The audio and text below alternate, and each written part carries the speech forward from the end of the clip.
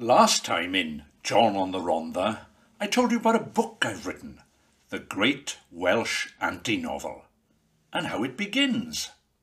It's election night, February 1974. At a bus stop on Pandy Square, a painfully thin 17-year-old is waiting. He's waiting for two friends to join him, two girls. He's waiting for the bus to Treorchy and thinking about a third girl. He's waiting for his life to begin. And on that icy bus stop, prompted by the ghosts of the Tonypandy riots and the great struggles of years gone by, 1910, 1921, 1926, this awkward teenager makes a vow that will change the course of history. Well, of his story, anyway.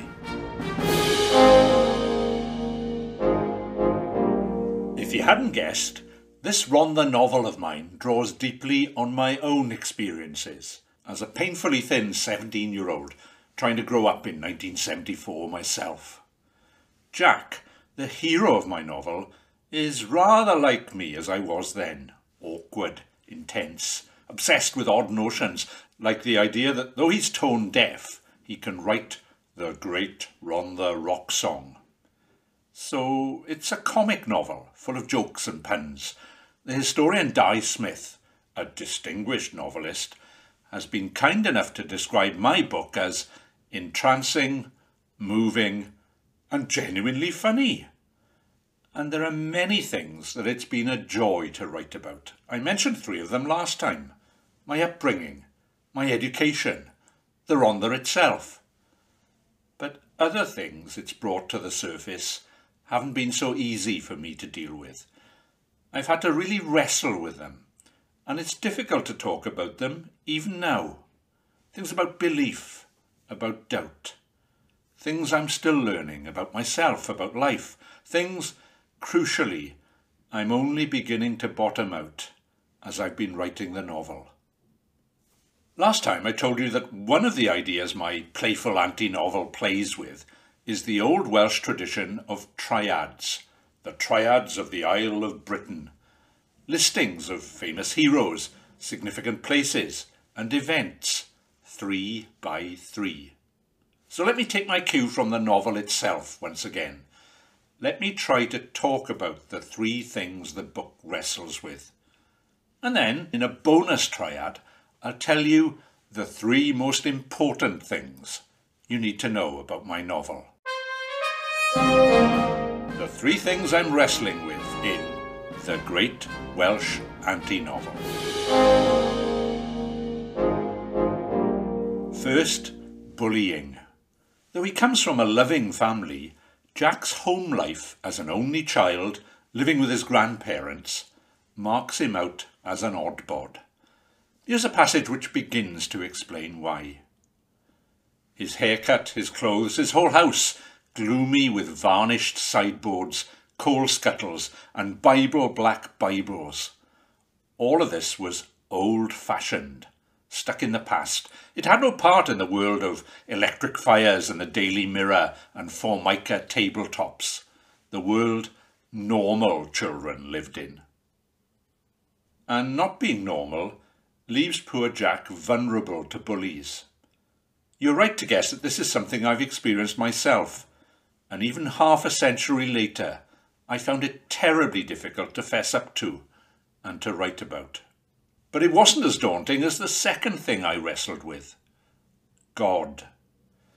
I told you last time about Jack's father, a lay preacher and a scripture teacher whose deep Christian faith leads him to help his neighbours in practical ways as well as spiritual ones. Salvation is the most important thing in Jack's father's life, but Jack simply can't bring himself to accept it. I have faith, his father tells him one night when he's still very young, that whatever happens, my son, the Lord is at work in your life. His love is seeking to shape you, like the potter working his clay.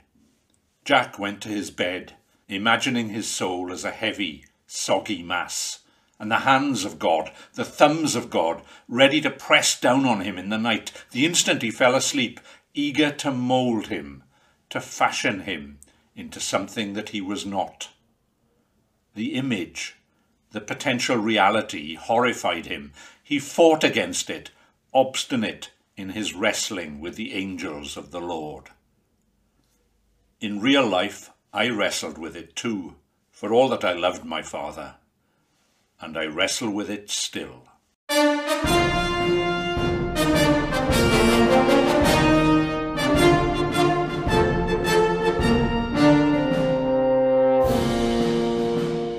The final part of this triad is a bit more difficult to explain.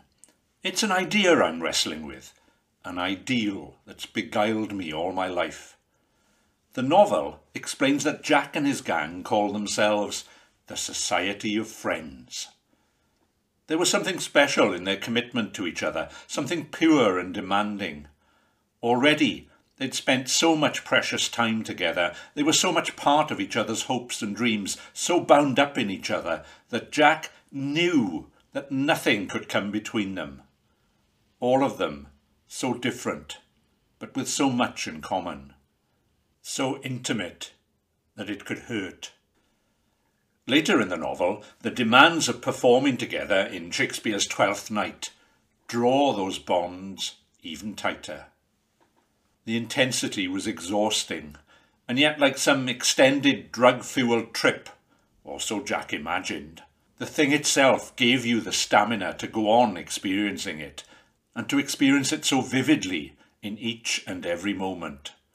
For those few weeks, they lived inside a metaphor, or rather they lived it out, a metaphor for an ideal society, where the from each and the to each is in perfect balance. Again, you'll guess that I'm drawing on my own real-life experiences here. I wonder if you've ever hit a patch in your life where everything fell into place. Your thoughts, your dreams meshed with those of other people, and gave you, with a kind of dizzy excitement, a sense that anything, everything was possible. For me, in those emotionally charged years of my sixth form, I found a group of friends who seemed, if only briefly, to embody what I'd always been looking for, a safe haven, a kind of heaven on earth even, an ideal way of living and being, a vision of what humanity could and should be. It was like being hooked, that special circle of intense creativity, of mutual trust, of intelligence, loyalty, and, yes, love. It's something that, consciously or not, I've tried to recreate at other stages of my life, at university, and then with a group of young Turks who came together in the teeth of bitter criticism to launch Wales's first ever national radio station.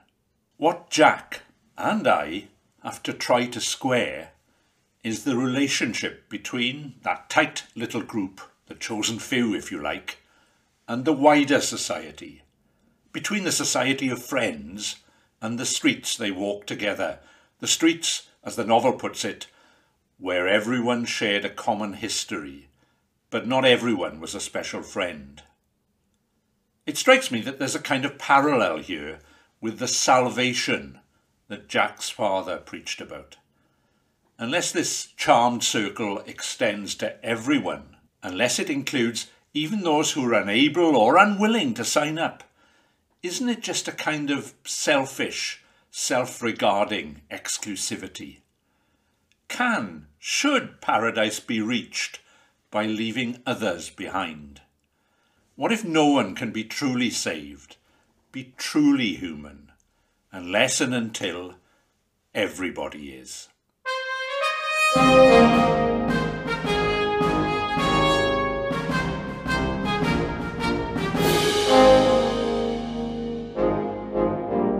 The Great Welsh Anti-Novel by John Geraint is published by Cambria Books, Cambria.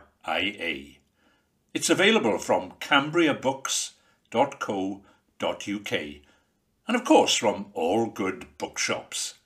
And you can listen to me reading a series of exclusive extracts beginning next time in John on the Rhondda. Oh, I nearly forgot. That bonus triad. The 3 most important things you need to know about my novel. First, that it's a work of fiction. Second, that it's a work of fiction. And third, that it's a work of fiction. That's what I keep telling those old school friends of mine anyway. Mind you, I have to admit that Jack does have an uncommon amount in common with me, including, as I said, his dreams about writing the great Rhondda rock song. Here's one that features in the novel, one I wrote earlier. Or was it Jack who wrote it? Lying in a cot on a pandy, smashed up like a bottle of Coke, driving on a bottle of brandy, someone's idea of a joke.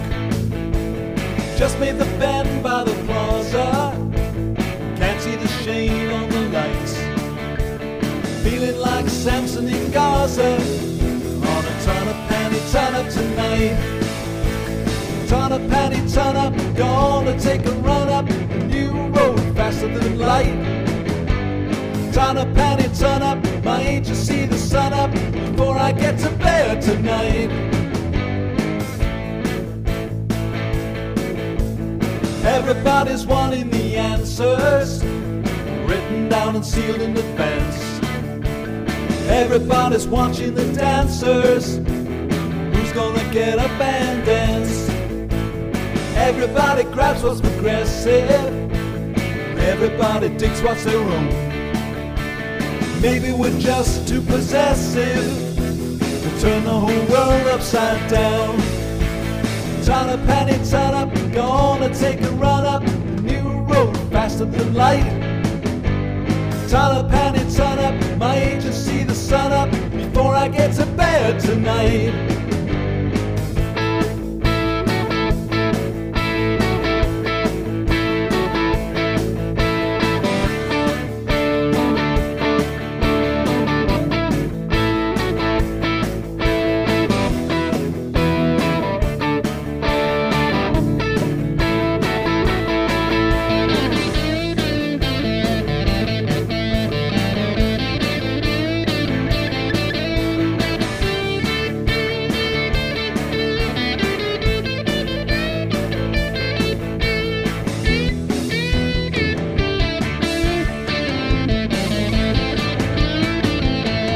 Jagger still wants satisfaction, Lennon's imagining peace.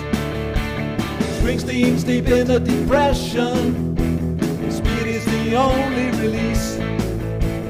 Dylan screams out there's injustice, black and white below and above. All of them know just what lust is, but no one's quite so sure about love.